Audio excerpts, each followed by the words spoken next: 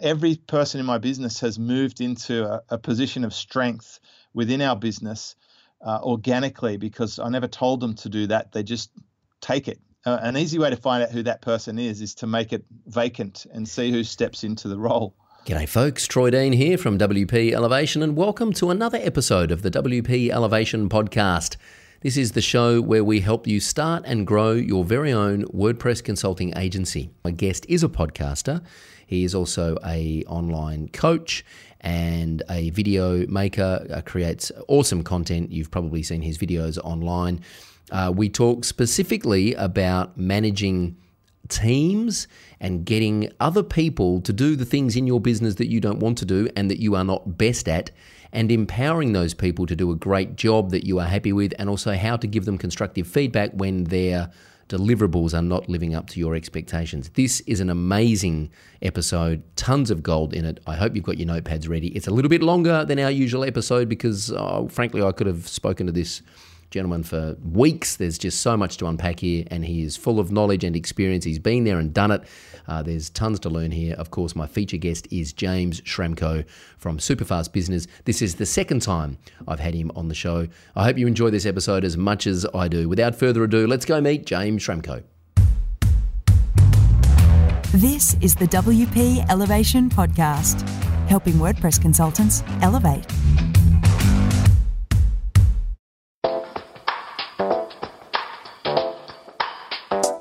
Just before we get into this episode of the podcast, I have a quick favour to ask. If you're enjoying the show, please subscribe on iTunes at wpelevation.com/iTunes. Or if you're not an Apple user, you can get us on Stitcher Radio at wpelevation.com/Stitcher. And please, if you are on iTunes, leave us a rating and a review. It really does help us come up in the search results and get the show in front of a wider audience. And we love your feedback, and we read all of the reviews. Thanks in advance. Now let's get back to the show. G'day folks, Troy Dean here from WP Elevation, and welcome to another episode of the WP Elevation podcast, the show where we help you start and grow your very own WordPress consulting agency. And I'm very, very pleased to have with me our feature guest this week, all the way from Manly in New South Wales, beautiful seaside city, James Schramko. James, how are you, my friend? Very good, thank you. Always great to catch up, Troy. It is. This is the second time you've been on this podcast. I can't remember what episode number it was, but you were on this podcast a long time ago, and you were standing in front of a big black sheet, I think, that was behind you. Yeah, it must have been an extraordinarily long time ago. Yeah, I reckon it was probably three or 4 years ago when we first started the podcast. I think you were like in the first season. For those, I'm privileged to be back. Well, I was on some other podcast the other day, and they said you're a three-peat. So I'd been on the show 3 times, so we'll definitely get you back at some point. You can be a three-peat here. For those that have been living under a rock for the last 150 years, who is James Schramko, and what do you do, and why would I have you on the show? So I have a business called SuperFastBusiness, and I coach a lot of online business owners. Many of them you would have heard about in my other program, Silver Circle. Lots of the influencers and movers and shakers, guys like Ezra Firestone, Pat Flynn, girls like Molly Pittman, and really enjoying that. Tom Breeze, a video agency. Lots of people with agencies, lots of people with e-commerce store, and lots of people selling information products. I, of course, did okay with that stuff myself. I built up an SEO business and a website development business and sold both of those businesses. I had them for about 7 years. And I've been running this coaching membership for 10 years. I've been podcasting for 10 years, and I've been running events for 10 years. So, that's basically it. When I had a job, which was about 11 years ago, I was a general manager of a Mercedes-Benz dealership. I remember that story. What's the funnest part of your business? Fun. Gosh. I think the fact that I work with people I really want to work with. Like, I have the choice. I don't have the compromise where you take a job because you need the money. Once you have an abundance of money, and once you build an abundance of time, and that might sound like a fantasy to some people listening to this, then choosing to spend your time with the people you want to, doing the activities you want to, is really a lot of fun. And I like that I can literally have a life like live as if you're kind of semi-retired, I suppose, not from the point of view of not wanting to work, but from the point of view of when I was grinding out a desk job, I really felt like retirement was a long way in the future, and I didn't want to get to 65 years old until I could start having fun. Yeah, that's right. Because by that stage, your body's kind of moving in a different direction, isn't it? The body starts moving in different directions, I think, from the late 30s yeah, I reckon or so. early 40s probably. 100%. I'm flying to London tomorrow. My flight is at 5 past midnight, so it's like early hours Saturday morning, Friday night, Saturday morning. I said to my wife, how the hell am I going to stay awake till midnight? I'm 45 and I've got a 21-month-old boy. I'm normally asleep by 9:30. Like, I'm going to have to, drink some Red Bull to stay awake till midnight. It's crazy. Now, we're talking off camera. So, I've been watching you for a while now, and your business kind of includes all the stuff that I love: podcasting, making information products, coaching, running live events. But from the outside, you seem to, from an outsider's point of view, you seem to have an incredible output of stuff. And we were chatting recently when I was up in Sydney when we ran into each other at Taki's event, and you were, I was just kind of really impressed by how much you've dialed in what it is you do, what your sweet spot is, and how you've built a team and processes to help you do all the other stuff. You just said you ran an event recently for 150 people with a 5-week-old. And most people listening to this are either just starting out, or a lot of people listening to this are overwhelmed and feel like they're about to have a heart attack because they're doing all of the things and there's too many open tabs in their head. How do you get other people on the same train to play the same game and to produce stuff at the level and the quality that you expect and that you'd be proud of without having to micromanage them or without having to, do it for them? So there's a few elements to that. One is a leadership style. Another is experience and building up to that. And then, of course, there's the recruitment, like selecting and training the right people in the first place. And then there's the systems that will support and encourage that. So a lot of it starts with yourself, and then you move into leveraging that. So as I was a general manager, I was very experienced at running a team. I had 70 people in my business that I was responsible for. Wow. So I went for a while online without a team, and then I rebuilt a team, because when I first went online, I thought, I don't want to have an office, I don't want to have stock, and I don't want to have staff, because I knew that was where a lot of the hassles can come from. Over time, though, I realized that I could actually hire other people's time and then sell that time in the form of website packages and search engine optimization services. And then I realized that I'm not even that good at some of the things that I'm trying to attempt, like general manager by day, and then at night I'm writing an article for eZine Articles, so my early version of content marketing. And I found a lady who could write articles for me, and she was way better at it than I was. And then as I started to hand over tasks like help desk and then content editing, which is a huge one, like after a podcast, the very last thing I want to do is listen to me again for another hour and take out any ums and ahs and add in an intro and outro and then process it and tag it and then upload it and then syndicate it. All of these things other people could actually do better than I could.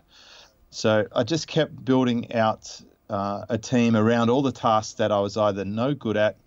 I could hire people for a much lower rate than I could bill myself out. And if I'm going to go coaching, I can earn a much higher hourly rate doing that than I can doing administrative level tasks. And so I basically just kept whittling away at my list of things that I'm doing until I'm just left with the things that only I can do or that I actually want to do. So this is awesome. Can you just repeat that, please? Because I think it's worth repeating. The last part? Right from the top. just that last sentence.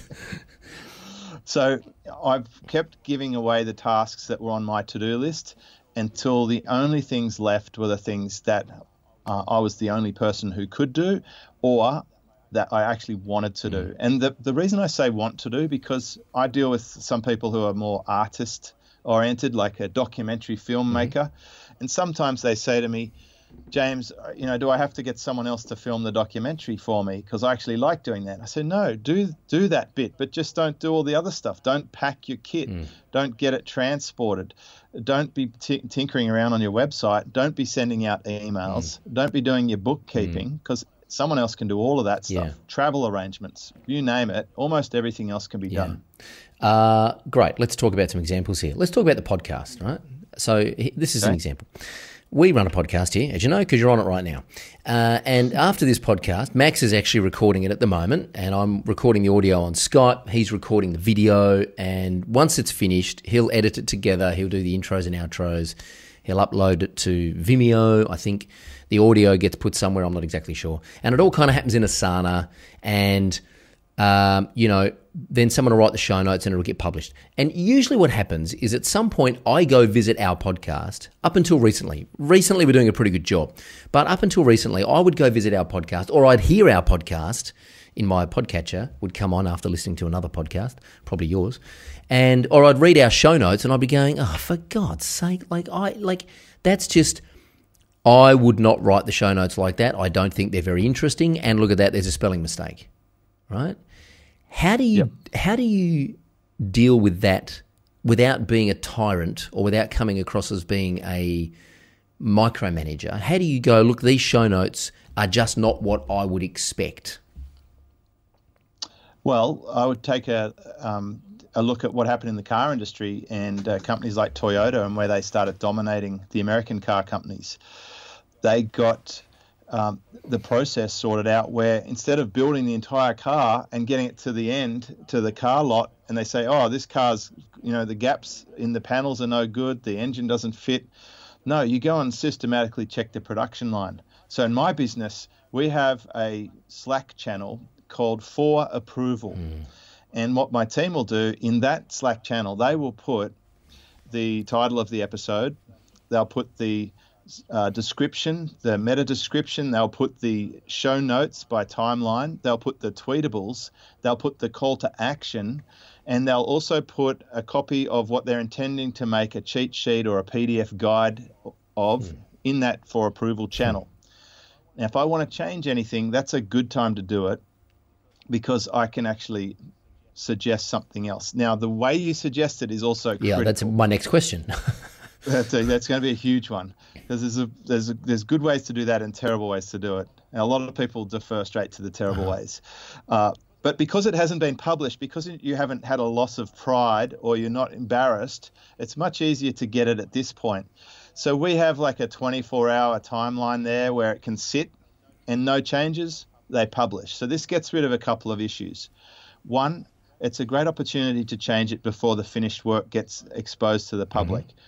And two, it is allowing you the ability to have your team do the work without you getting in the way and being the bottleneck, because you'll hear too often that the team's got all this backlog of stuff, but they're waiting on the business owner to give it the final tick before it goes out. So they're either letting it go out too early and then, erupting when it's out, or it's not going out because they're a perfectionist or too tight on the controls, and so it never gets to see the light of day. So this way sort of solves both of those problems.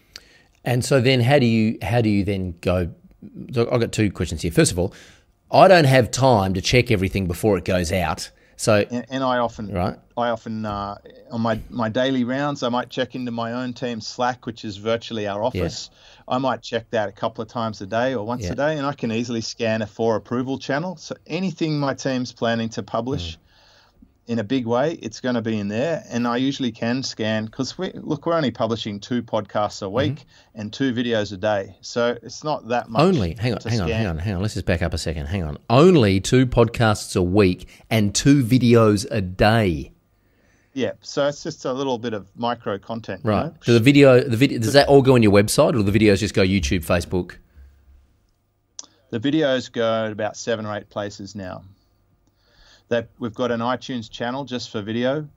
They go on our website. They go inside my membership for discussion, because it's great that people can see my tips, but it's even better when they can ask me more questions around it. It goes on YouTube, Instagram, Facebook, Twitter, and LinkedIn. Stop it.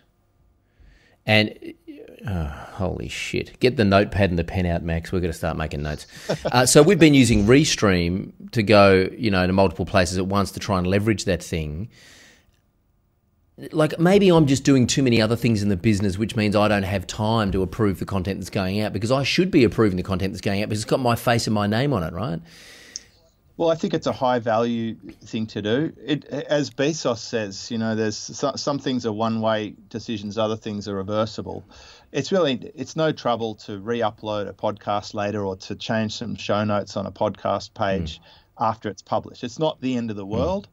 However, it is preferable to catch it before it goes out. So this is a nice way to do it. It's kind of like the dump button on a radio station when people swear or something. Yeah. And it's a good way to do it. But how hard is it really to look at, even if you did one podcast a day, which we used to do for a while there, it's just a few lines. It's only like, this many things to scan and to see if you like it. Okay, so let's pretend I don't like it. Let's say, you know what?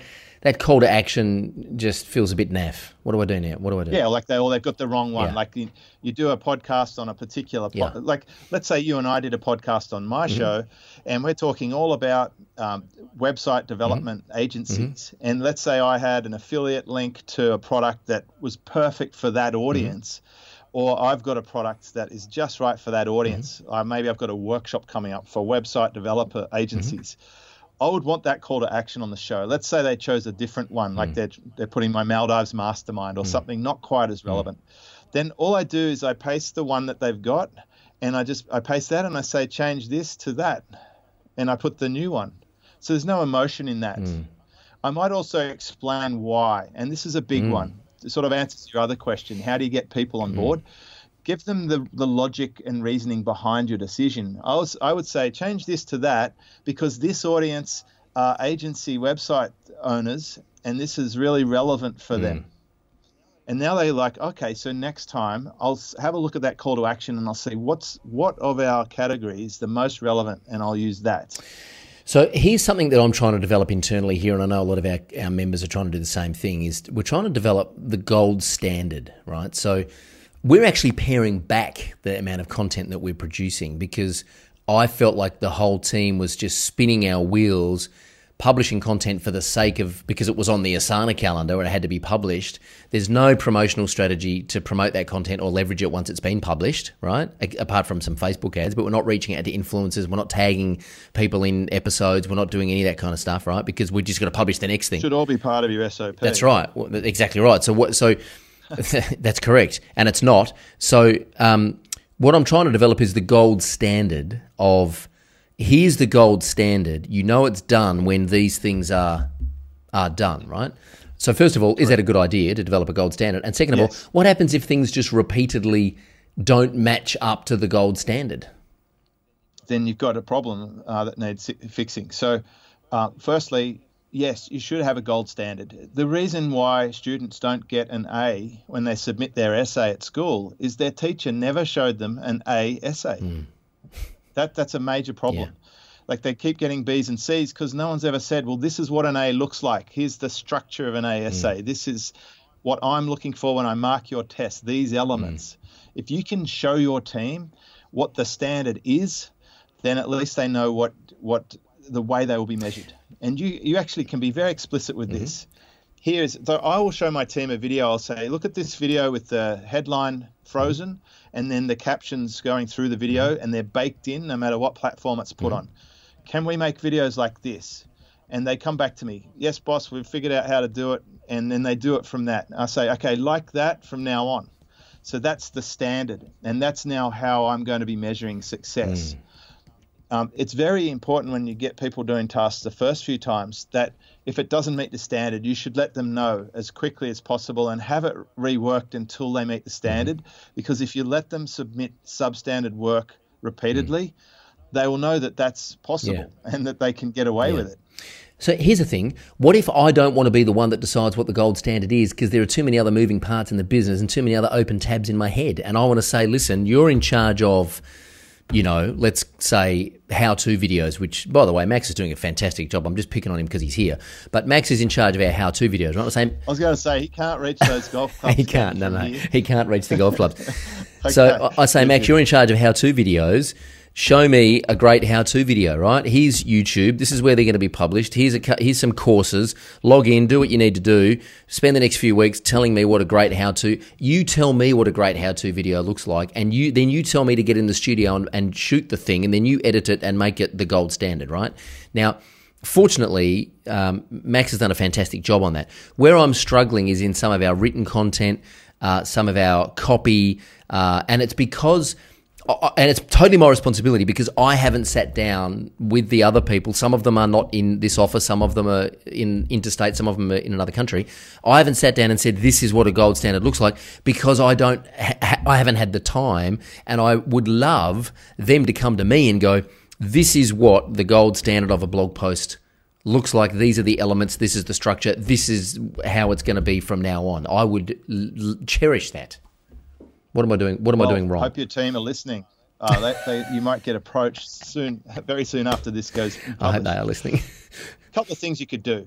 You could put it out to your peer group. You've got access to your peer group on Facebook, etc. And you say, what is the gold standard for content marketing these days? Or who's doing a great job? What makes it good?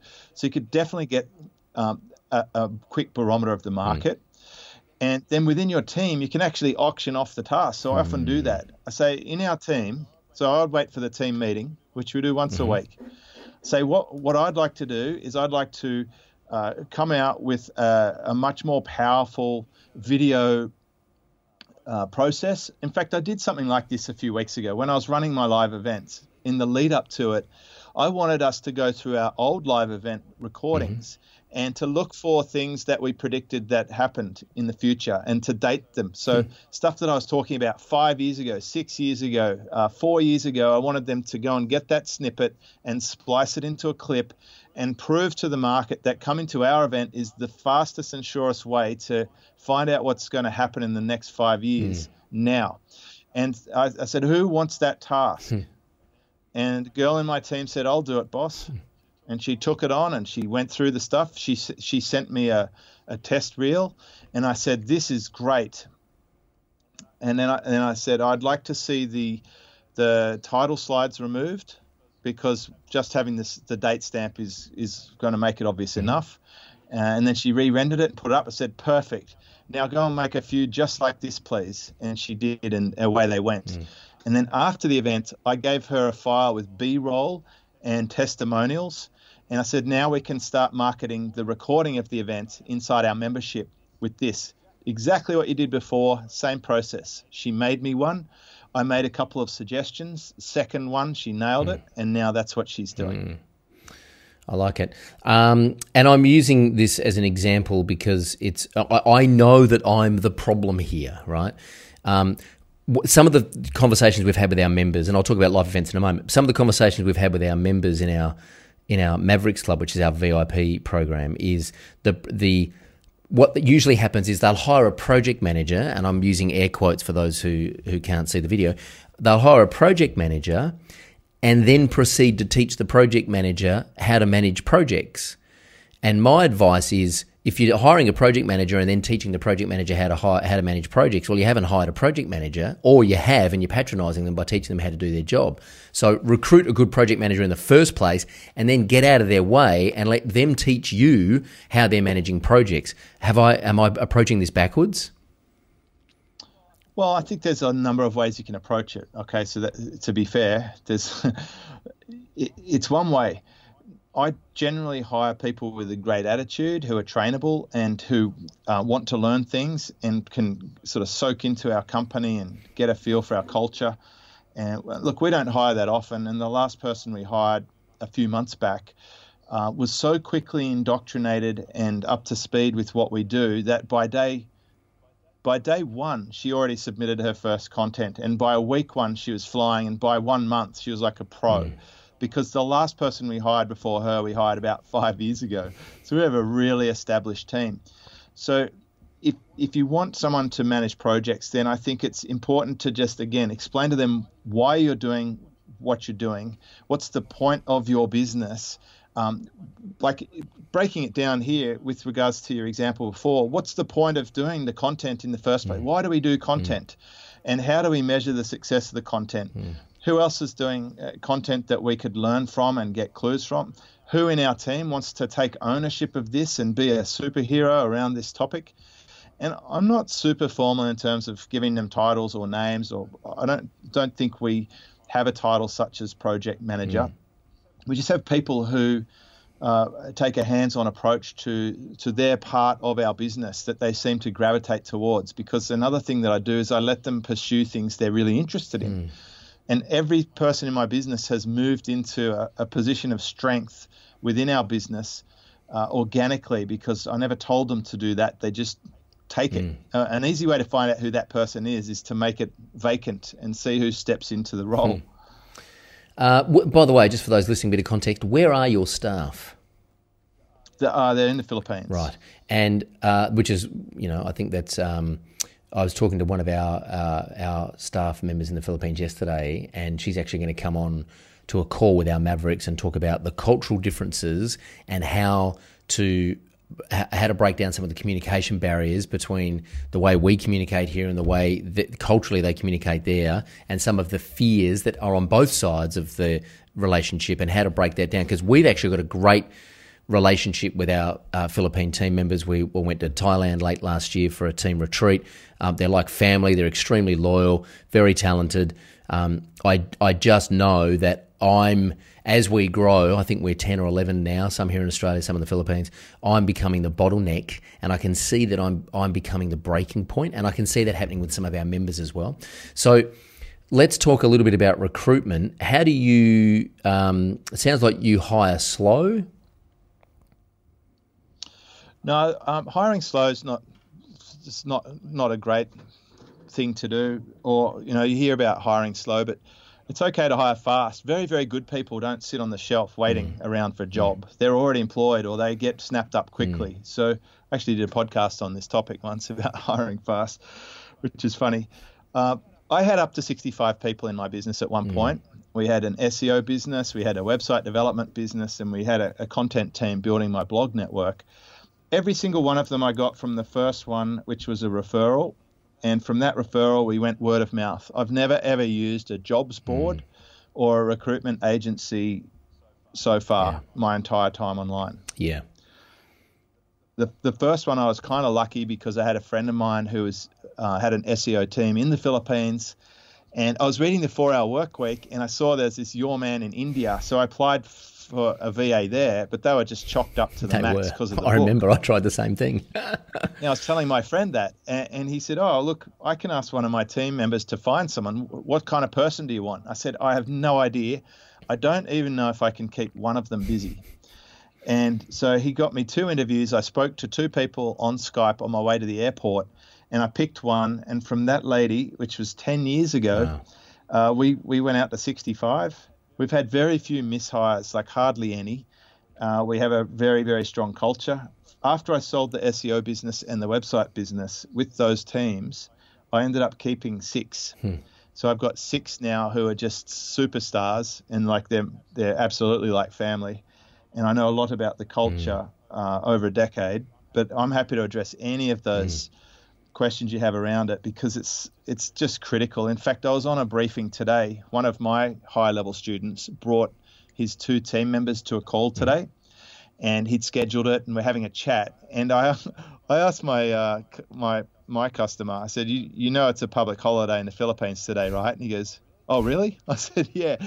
So he scheduled a call for them on an Easter public holiday, and he had no idea. So it does pay to know a lot about the culture, because these are human beings. Correct. And in my case, these people do everything I don't want to do in my business. I absolutely adore them. 100%. And I was talking to Michelle yesterday about the same thing, that she said the reason that she feels like we've got such a great relationship is because we treat them as human beings. We don't treat them as virtual assistants, and there's nothing virtual about them. I mean, I know their stories. I know where they come from. I know their histories. I know their backgrounds. I know their families.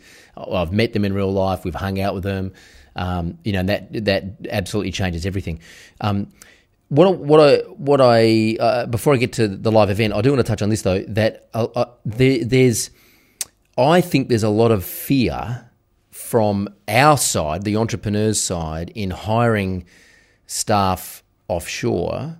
I think, and I've been trying to figure out what it is, whether there's an assumption that they're going to take advantage of us, whether there's an assumption that because out of sight, out of mind, we can't see what they're doing. Like, I hate the notion of using screen sharing, screen recording software to make sure they're doing their job and they're not, logging onto YouTube. Like, we've never done that. We've never been that, never micromanaged them like that. What do you think? Why do you think there is because I actually think the problem if you've got remote staff, doesn't matter where they are, if you've got remote staff that aren't in the same office and that relationship is not going well, I think the analysis and the diagnosis starts with the business owner, not the team member. Yeah, look, you're spot on. All responsibility for your business rests with the business owner. Let's get that right out there. Anything that's not perfect with your business, you'll be able to trace it back to you because of either a hire you made or a decision you made in the past. It's coming to bite you on the butt. Firstly, I'll say if you have a team member in the Philippines, they're probably supporting 3 to 5 times more people than you are, and they're probably somewhere around 10 to 20 times more scared about you than you are about them. Secondly, you don't need to install time tracking software because we already know what people are doing. They're spending 5 hours a day on social media watching videos, including every business owner.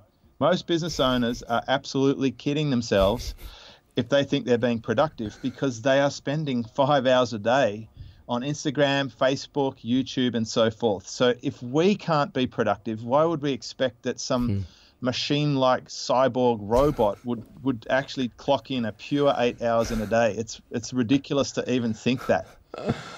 I know for a fact my webmaster is also a very keen gamer online, and I support that. I want her to have a great life, but I can tell you if anything happens to my website, it's fixed within minutes because she's always glued to the computer. So we have some really radical things in our business too. Like, we don't have apportioned hours or certain days that we work.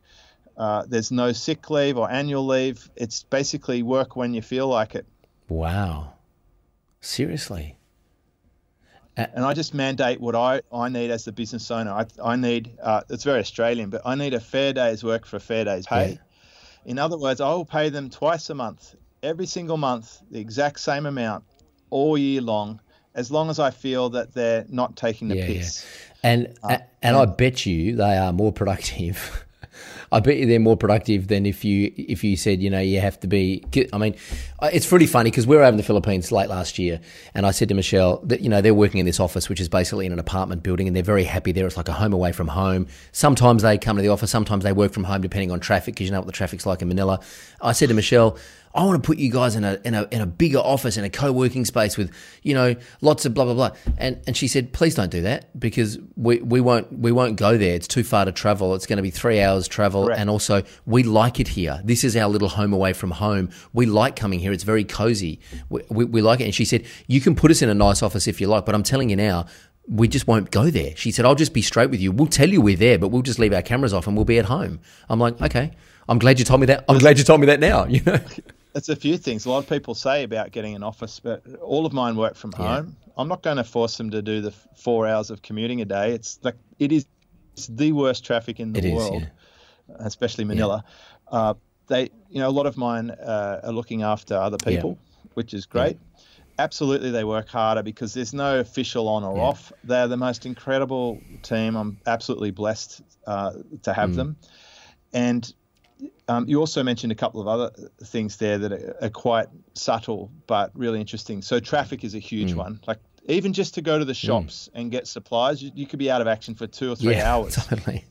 It's very unreliable. You can't predict accurately how long it will take. It could take 25 minutes. It could take 3 hours. That's right. Yep. Because it's quite random.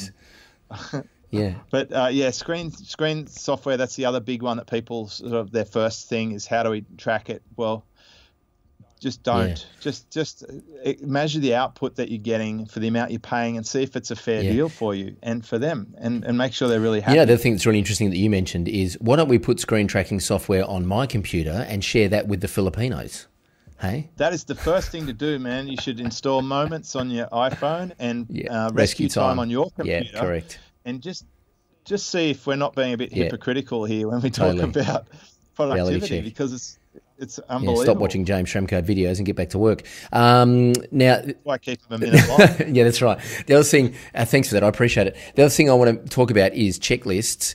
You ran an event recently, SuperFast Business. I haven't been to that event yet.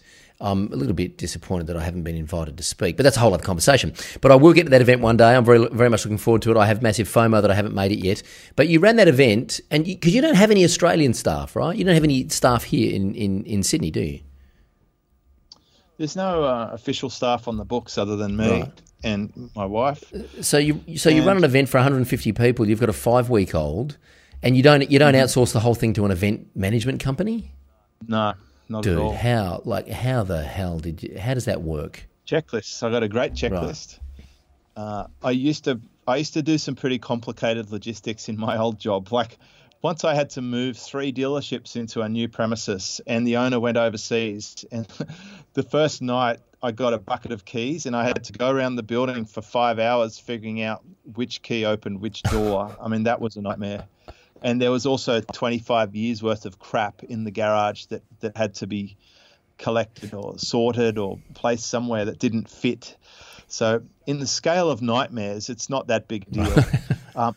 I also have this really amazing crew locally who just get together each year for the events, and they help me out with things like registering guests on arrival, giving out gift bags, bouncing the doors, making sure that only people come in when we're ready, rounding people up for the sessions, liaising with the event people, like the facility on the day itself, chasing up the speakers to get them mic'd up and make sure they're actually in the premises and those sort of things. But for the most part, my wife and I just go through the checklist and ahead of time, and I'm just checking in with suppliers, and we go down to the printer and give them a USB file and get all the name tags printed, and we get things delivered to the hotel venue itself. I go through the meal checklists. I get the staging. I use the same suppliers. This is a recurring theme of mine. I tend to find really good suppliers who I can lean on and deal with them over and over again. So you build up that intellectual property. This is like the difference between having interns or contractors or task sources versus having team. My video guy has been doing all my events. He can spec the AV stuff with the staging company, and the staging company can give him everything he needs. So all I need to do is pay the bill when he says it's good to go, and check it. So I've kept my tasks to a minimum still, and it runs very smoothly, and I've got that SOP that I just roll out, and I just check on a frequent basis, but micro checks. Like, I'm talking 5-10 minutes every now and then just to see if things are progressing along as they should.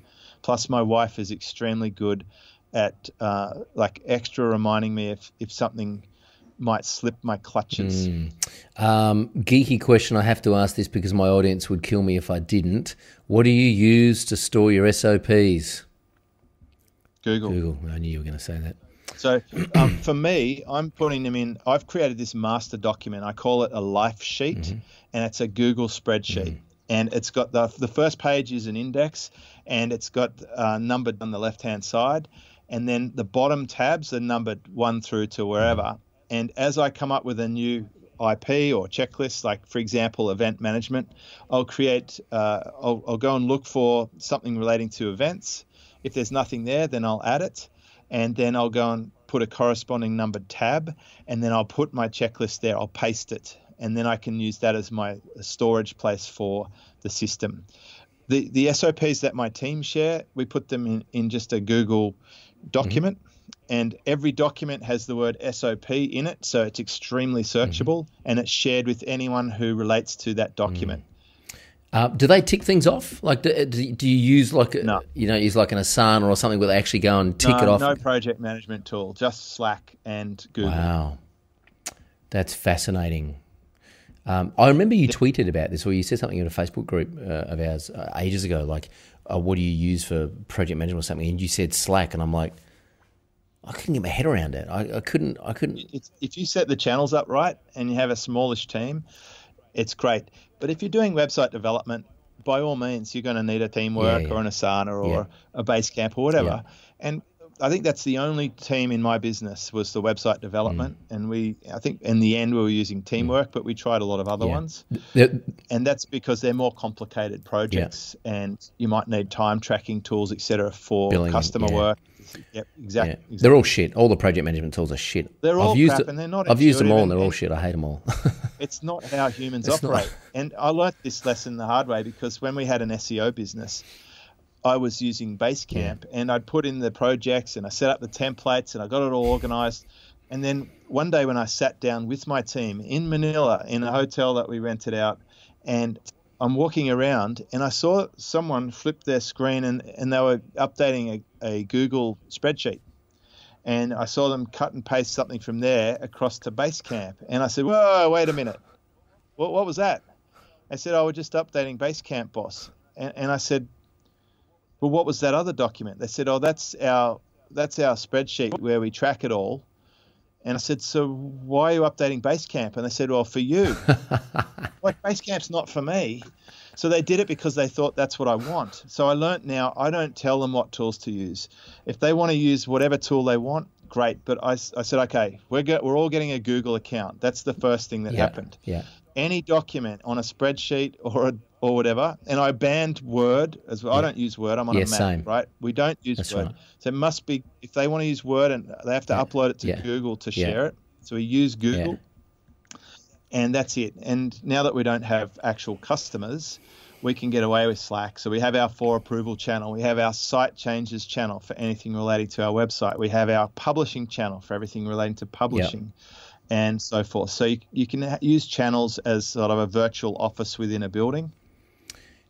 Quick question for you. If you're coaching an entrepreneur who is trying to build a business that eventually they can sell, because I now, after that Facebook post, that comment of yours in one of our Facebook groups, or whatever it was 2 years ago, and then speaking with you in Sydney recently up at Taki's event, and then kind of following you again since, and my mind has shifted towards, I hire someone, like, I have no idea what Max uses to edit the videos. I know we use Final Cut Pro, right? But I don't know what plugins or template packs or whatever freaking thing. Who cares? I don't care. I'm not, he's good at that and he loves it, right? Take him out of the studio and he starts to cry. He loves it so much in here. I also love it in here, but I'm not the best at it. So it's not my sweet spot. It's his bag. I'm not going to tell him how to do his job, right? So hire a project manager. Don't tell them how to manage projects. Don't even tell them what tool to use. Just let them do their job. But if you're coaching someone, an entrepreneur who's growing a business, wanting to sell it eventually, do you think it's important that there is some consistency? If you're going to onboard new staff, you can't just go, well, you use whatever system you want to use and use whatever system you want to use. Is it important? This is what I'm struggling with in my head. Is it important that the business owner knows that there is some kind of consistency across the board, so that when you package that business up and put it out to market, you say, well, here's all the IP we use. These are the systems we use. It's all consistent, rather than, well, I got this great team, but I'm not really sure what they use. It's kind of up to them. Well, just do what I did when I wanted to sell my business. I put it on its own website, and then I said to the team, I need you to get all your SOPs, whatever you're using, and put it into one master document. And we have an asset register. And the asset register was a link to every SOP we had. And I was just looking over my SEO one the other day. We had everything from who's in the team to the content team's checklist, the research and development team checklist, a list of all the websites we had, and so forth. And it just went on and on. I never saw those documents most of the time, and it didn't matter. But when it comes time to sell, you absolutely have to have an asset register, which includes everything that buyer is going to get, including all the people, all the SOPs, all the domains, assets, whatever comes with it.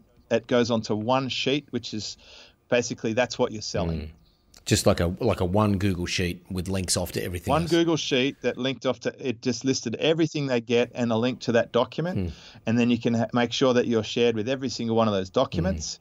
And that's what you can sell. When you sell it, you transfer that document to the buyer and you give them permission to view each of the documents and it's all theirs. Fascinating stuff. I literally could sit here for days and talk about this, my friend. I love the way you think. I love the fact that you've scaled down your business but actually improved your impact and your lifestyle and everything that you're doing. I know we spoke about this in Sydney, that you're actually in a much better place now than you feel like you've ever been, and you've actually got less people and you're doing less stuff, but you're doing the stuff that you really want to do and the stuff that counts and the stuff that you're good at. And I'm, like in all honesty, my foot is on the pedal. I want to grow this business. I am asking myself why. For me, it is about impact and it's about reach and revenue, of course. But I'm highly cognizant of the fact that the more you grow, the more headaches you've got, and at some point you've got to ask yourself why. Like growth for the sake of growth just leads to a heart attack, right?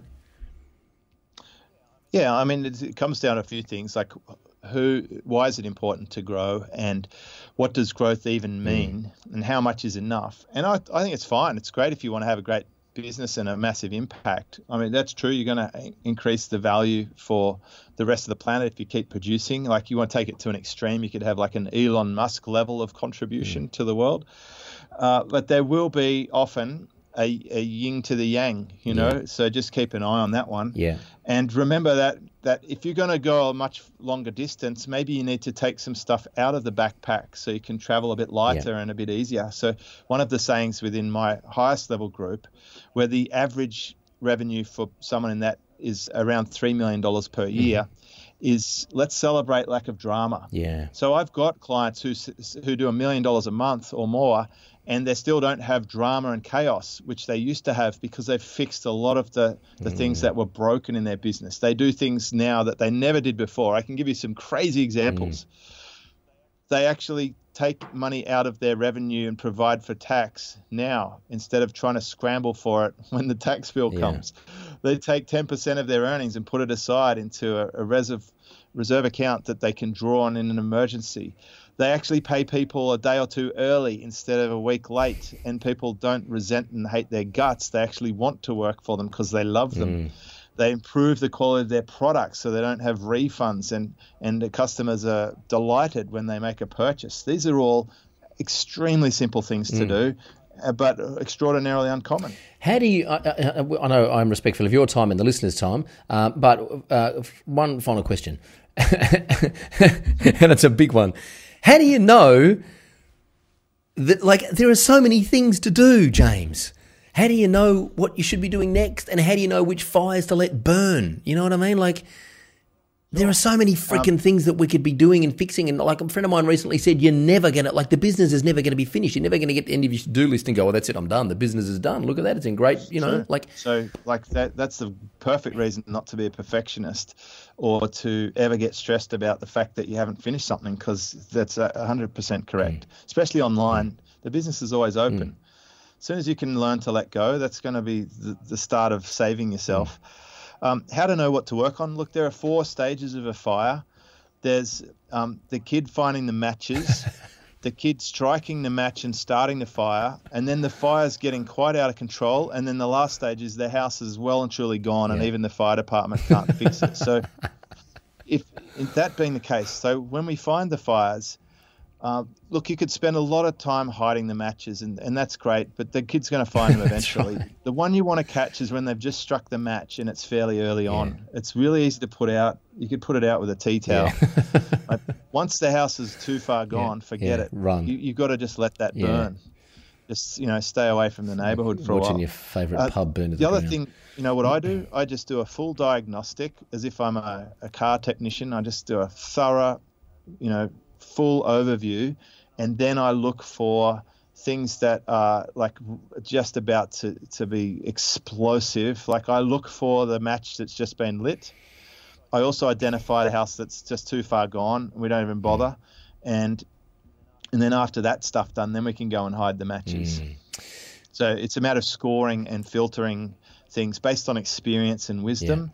And also sometimes getting an external pair of eyes on your business exposes everything you've just been walking past and missing. Absolutely, man. I mean, that's one of the things I like about networking and masterminding and being in other people's programs is, like, I welcome it. I want people to open the closet and have a look at the skeletons and go, what the hell's going on there?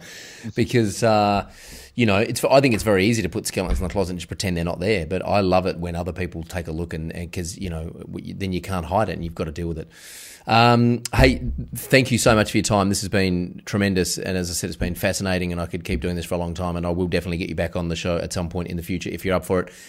Where can people reach out and learn more about what it is you're doing? SuperFastBusiness.com. Thanks, Troy. Awesome. SuperFastBusiness.com. Of course, we'll put the links to that in the show notes, and this will be published on our show notes and our podcast very soon, and we'll let you know when it is, and you can share it out with your audience. There you go, folks. That's another episode of the WP Elevation Podcast. Please subscribe at iTunes. Leave us a rating and a review. It does help us come up in the search results. And follow us on Facebook and subscribe to our YouTube channel where we publish how-to videos helping you start and grow your very own WordPress consulting agency. Look forward to speaking with you again on the podcast. Until then, I'm Troy Dean. Go Elevate.